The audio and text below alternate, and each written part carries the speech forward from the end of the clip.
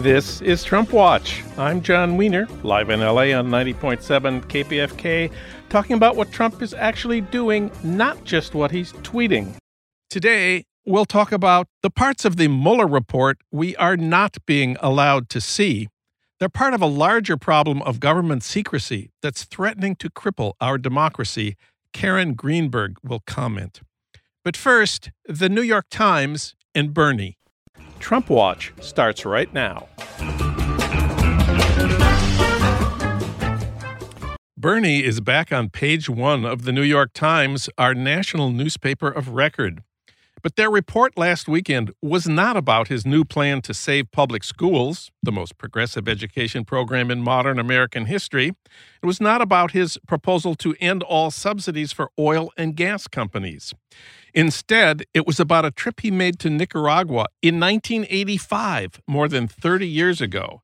They thought it was, in their words, quote, a trip that might have unsettled another visitor, close quote. In other words, they didn't like it. How do we explain the New York Times coverage of Bernie Sanders? For comment, we turn to Amy Willans. She was Jerusalem correspondent for The New Yorker. She's best known for her reporting on Haiti, especially her award-winning book, Farewell, Fred Voodoo. And she's a longtime contributing editor at The Nation. Amy, welcome back. Thanks, John. Well, what was the big news in the New York Times page one story last weekend about Bernie? What was their lead? The biggest news in the story was that Bernie was at a rally for the Sandinistas where there was a chant that came up from the crowd. It went like this: here, there, and everywhere, the Yankee will die. And Bernie observed this chant, and it was chanted while he was at the rally. We don't know what he observed or didn't. I have to ask, is this really news? Our colleague at The Nation, Eric Alterman, in a March 28th column, discussed this very same Sandinista rally that Bernie attended in 85. Is this really news now? It's strange. Alterman quoted it and said that the Republicans are claiming that they have footage of this rally, maybe of Bernie Sanders at the rally. So he quoted it a few months ago, and the New York Times failed to take notice. Eric Alterman got this from Newsweek in 2016 when the same exact information was presented. And Google is a wonderful thing. Michelle Goldberg, now New York Times op-ed columnist, quoted this same line in 2016 in May during the primary, saying, this is what a Republican attack on Bernie Sanders would look like. So this was already a story in 2016, but at that point, the story was what the right will do to Bernie if he wins the nomination. But now it's the New York Times taking Bernie down. So concerned must they be that he not get the nomination. The Times, by the way, has a bit of a history with Bernie in the news, and I would say, having followed it, that they have been consistently negative about his entry into national politics. So this is a story where the Times put a huge amount of work into doing research on the period when Bernie was mayor of Burlington, Vermont in the mid-'80s. They devoted a total of 4,500 words to this trip Bernie made to Nicaragua in 1985, which they said their source was a study that they did of, quote, hundreds of speeches, handwritten notes, letters, political pamphlets, and domestic and foreign newspaper clippings from a period spanning nearly a decade when he was mayor of Burlington. And all they got was this lousy T-shirt.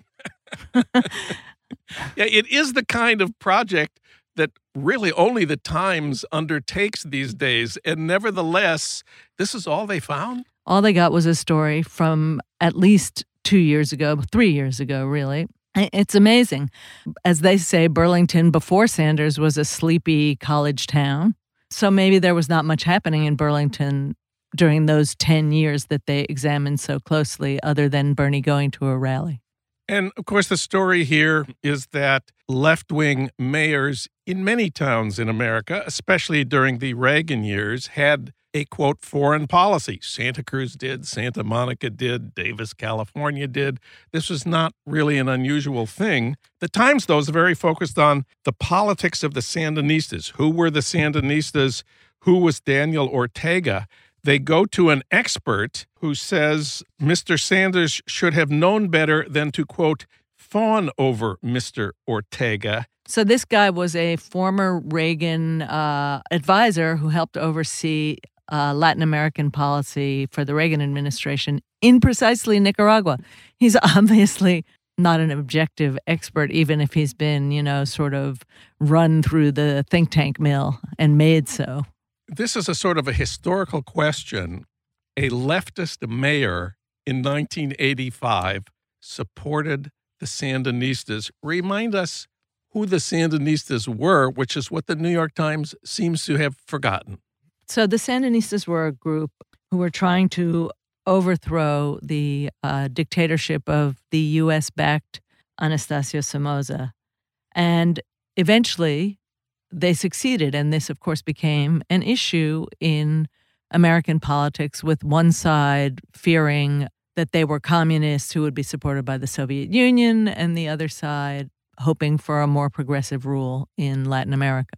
Then when Reagan was elected in 1980 with his hardline anti-communism, he wanted to intervene in all these Latin American countries where similar things were happening. And Nicaragua and the Sandinistas became a central issue in American politics. The Times researchers showed the thoroughness of their work on what Bernie did in 1985. Apparently, they not only studied, memos from local meetings, but also boarding passes, because this is how they skewer Sanders' trip to Nicaragua.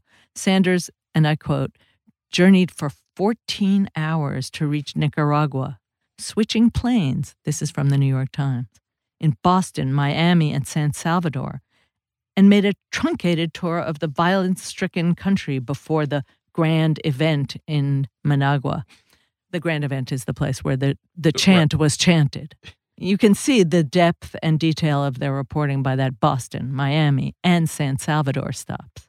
As if there's something wrong with taking 14 hours to get from Burlington, Vermont to Managua, Nicaragua.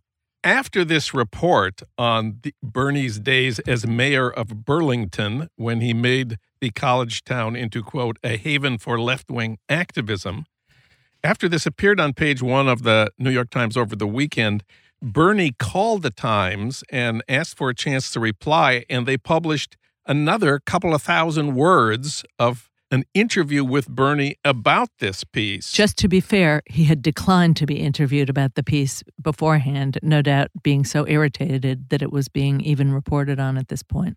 So the interview is remarkable in many ways. Bernie sort of provides a history lesson, like we have done here. Who were the Contras? Who were the Sandinistas? What was Reagan's foreign policy? The New York Times reporter who's questioning him, Sidney Ember, says, if you heard the crowd chanting, "The Yankee will die," would you have stayed at the rally? And his answer is, I think, Sidney, with all due respect, you don't understand a word I am saying. This interview itself then generated a whole new batch of commentary. Yes, rather than focusing on the, I think, important content of this conversation between Sidney Ember and Bernie Sanders, and also the initial story and what that meant about the New York Times and the election and Bernie Sanders and their reporting, a bunch of people on Twitter focused instead on the fact that Sidney Ember is a female Sidney Ember, not a male Sidney Ember. And she's a young woman reporter, and many women showed up on Twitter to denounce Bernie for saying, with all due respect, do you even understand what I'm talking about? Yet, for me, as a person who actually lived through this moment in American history, when I read the New York Times story, the first thing I said was, does this reporter even know anything about this period in time? So Bernie's response seemed to me pretty fair. But to a lot of women, it seemed like a diss to women, like he wouldn't have done it to a male reporter, I wonder. This is an example of how gender politics and identity politics, which I utterly sympathize with in so many ways, can divert what is an important conversation that needs to be had by pointing out, stupid or unnuanced attitudes in people's social behavior when there's actually an important current in American history and an issue about American foreign policy that's being discussed here. The part about the Bernie Sanders interview that bothered me the most was Sidney Ember asking him, after he has explained Reagan foreign policy in the 1980s, she asked him, is there anything you believed about Latin America or the Soviet Union in the 1980s that you no longer believe today? Bernie's answer is, no, the Soviet Union was an authoritarian dictatorship. That's what I believed then. That's what I believe is the case today. End of story. But the question, I have to say, as an old white historian of this period, that's a question from the HUAC days, the anti-communist investigations of the 50s, where you were required to say you have changed your mind about communism, radicalism, union organizing, and now you support the rightness of American policy. Again, I'm sure Sidney Ember has no idea what this question sounds like. And it wasn't just HUAC that used to ask those questions. All sorts of interrogation groups all over the world asked that question. Have you changed your mind? Do you repudiate? Do you renounce? Put it on paper and sign it. So, in conclusion, why do you think the New York Times did this? Let us speculate. They're freaking out. First of all, Bernie has a lot of money and a lot of support, and the New York Times is freaking out. They don't agree with his progressive, socialist-based agenda. They maybe don't agree with the education policy he's outlining. They maybe don't agree with free tuition to college. There are a lot of things that he supports that the New York Times might find disconcerting or too progressive, or they may feel that he'd be vulnerable in the election to be generous to them. Now, in the traditional conception of the mainstream newspaper, the editorial page expresses support or opposition to candidates, and the news pages are supposed to take a different approach. Yes, and if you read the initial story as well as the interview, there is a decided bias against Sanders and against everything he stood for at that time and against everything he stands for now. There's just no way around it. You could pretend that these are the facts, ma'am, but they're not the facts. They're slanted. But I think, to be a tiny bit fair to the New York Times, they slant on every side of the political spectrum right now. And certainly President Trump has been the victim of seeping opinion. That's what I call it, seeping opinion, which seeps right into the news pages. But we don't really mind when the victim is President Trump, who has all the power in the country. But it's disturbing to see this kind of non-factual slant go into the news when it's someone you've thought about a lot. And I'm not saying that I'm a Sanders supporter or that I would vote for him. But when I see this kind of thing that is so ahistorical and yet so slanted, I find it very disturbing. And I think the New York Times should just come out and put it on their editorial page. Amy Willens being a little bit fair to the New York Times. Amy, thanks for coming in today. Thank you, John.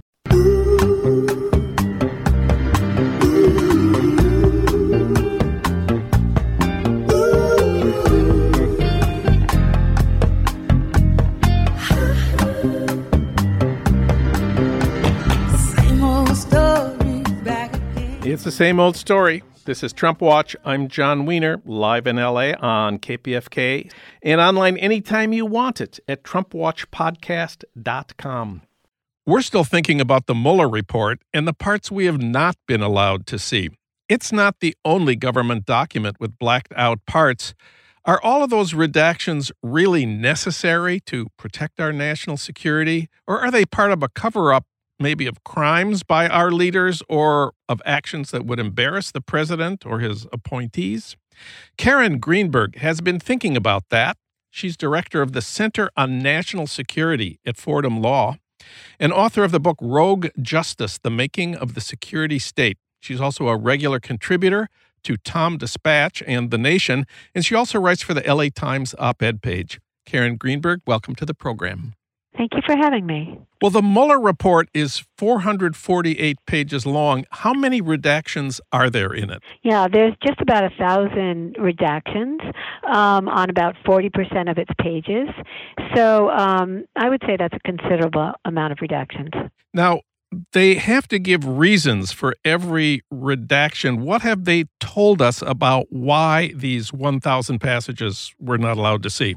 They told us a variety of things, basically 4 categories, but what they actually come down to is grand jury material that they say can't be reported, and things that would tell you about other sources or compromised sources. So it's kind of the standard thing that you hear when they tell us why things are withheld, why things are redacted. And it's confusing, intentionally confusing, and it sounds like they're telling you specifics, but these are actually can be very broad categories.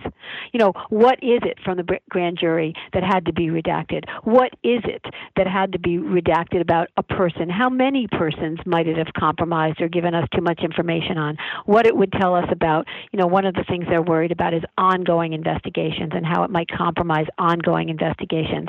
Those can be very, very large categories. And what you'd really like are more narrow, more specific, and therefore more illuminating categories about why they needed to redact things. And where do we stand today on the effort by the House Judiciary Committee to see the full report? Well, it doesn't look like they are going to be able to see the full report. You know that Jerry Nadler's been very insistent that he wants to see it, and he hasn't been able to get the response he needs. And this is all part of just a larger attempt by this government to basically say the public does not have a right to see certain things, and in particular things about the president and this administration. And this problem of excessive secrecy of blacked out pages in government documents, it isn't just the Trump administration that's guilty of this. These are the latest examples of a problem that goes back long before Trump. And in your piece for The Nation and for the LA Times, you have cited some of the more notorious examples of withholding information from the public. One of the most important to me was the 9/11 Commission report on the World Trade Center attacks had some deletions. Right. It was on the Joint Congressional Inquiry into basically the failures to prevent al-Qaeda's attacks on 9/11. And there were 28 pages about Saudi Arabia that were blackened out in the report. And, you know, for years. And so it set the template, I think, for a lot of opening the door to the idea that redactions came hand in hand with what we were and weren't going to know about the war on terror from before 9/11 all the way through to the present day. But it's certainly not the only time in American history that things have been redacted. And I think it's important to say there are certain things that need to be classified. There are certain things that do protect national security. And when you expand that category so wide that you make people doubt that you're doing it for national security, as to you alluded before, to not embarrassing a government, not letting illegal and extra legal activities that went on by the government at the hands of the government be exposed, then you begin to erode the public trust in the government saying we have the right to classify, this is what we're classifying, and this is why. And so it's not just about the withdrawal of information. It's about the very fragile, at times, conversation that goes on between a government and its citizenry. And in the United States, we have a wonderful law, the Freedom of Information Act.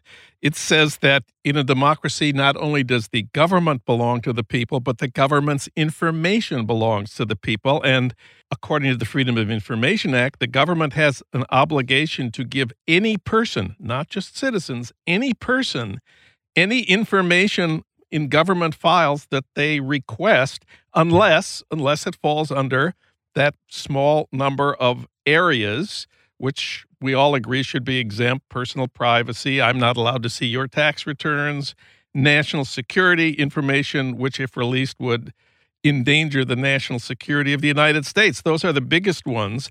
You have looked at how much classification is going on now, how many pages reviewed under the Freedom of Information Act have been withheld lately. What did you find? So what's really interesting about this is how much classification grew exponentially after 9/11. Between 2001 and 2005, the number of government documents classified per year actually doubled, and it has kept going apace even during Barack Obama's time. And President Obama made it very clear when he came into office that he wanted to reverse this sense of more and more government secrecy and to have as much transparency as possible. And it really turned out that the mechanisms that produce this kind of classification and overclassification just stayed in place. And so we dealing now in a world where there is I think the way it feels is that the safe thing to do is to classify, and the penalty for overclassifying is what? Nothing. And so if you're an official and you're in the position of classify or not classify, it seems that the decision goes towards classification. That's how it feels on the end of this exponentially increasing number of government documents. Yeah, I learned from your work that the number of documents classified secret or top secret under Obama is 77 million. How is it possible to stamp top secret on 77 million pages? Well, it's a lot of different agencies and a lot of different departments, and it's a very good question. I mean, you think about the number of work hours that are dedicated to this kind of classification, and it tells you something about what has happened to our government.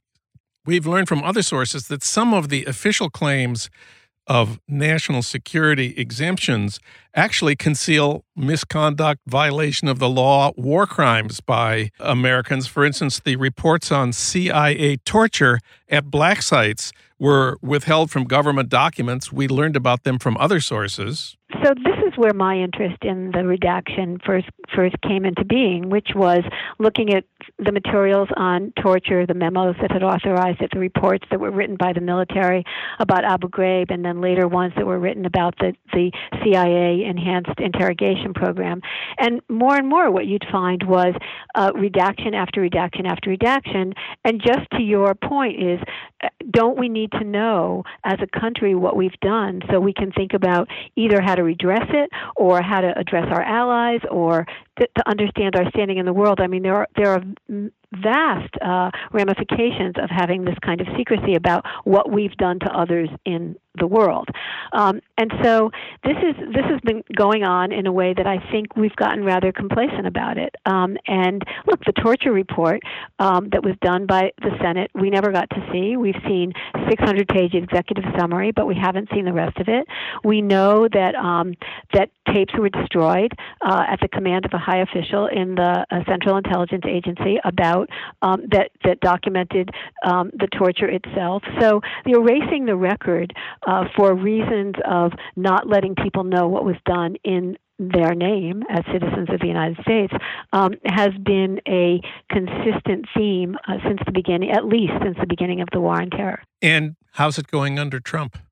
Well, now this is a whole different level because in addition to having an issue of redactions, as you brought up in the Mueller report, we have a profound and pervasive sense that the American people don't deserve to have information and there's no legitimacy to their having to have information. What you're seeing going on right now with executive privilege, people not testifying before Congress, whether it's Don McGahn or whoever it is, then you're starting to see the bottom line there, the statement in the background is we don't need to tell anybody. We don't need to have our information out there. We can protect ourselves from that. That is a pernicious road to go down, and it has everything to do with journalists and how important their mission becomes to try to figure out what's going on. And I think, therefore, in addition to redactions, the other side of this is the degradation of the press and the media. And it gets even worse under Trump. We've been talking here about preventing the public from learning what's in government records. Trump is starting a new policy of not even creating government records. I do think it's a major issue. I think one of the things that happened is there are categories of reporting that government has traditionally done as an act of reporting to the public that are no longer there. For example, the targeted killings and lethal drone use by the government, by the military. These were published under Obama. They are not published anymore. The same thing with civilian casualties, not wanting to report civilian casualties, which has always been problematic, but taking it to a new level, which is we're not going to publish these, we're not going to record these, we're not going to have these anymore. And which also brings us to the point of, as you know, President Trump has on many times made it clear that he thinks that people at his meetings with him who take notes are violating some kind of code, when in fact the responsible thing to do, for example, if you're a lawyer, is to take notes, to be able to refer to them, to be able to create a record of fact. The undermining of a record, the undermining of facts is actually something that is important to a society's narrative, to the consciousness of a culture, and all of this is being intentionally compromised. Karen Greenberg, she wrote about the spread of government secrecy for TomDispatch, also for the LA Times and The Nation. Thank you, Karen. Thank you so much.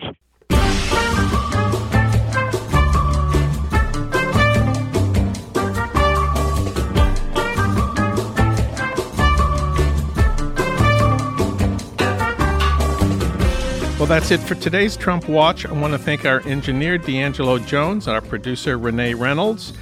As always, we thank Ry Cooter for our theme music, Mambo Sinuendo. Hey, Trump Watchers, if you missed part of this show or of any of our recent shows, listen online anytime you want at TrumpWatchPodcast.com. Trump Watch returns next week at the same time on the same station with more talk about what Trump is actually doing, not just what he's tweeting. I'm John Wiener. Thanks for listening.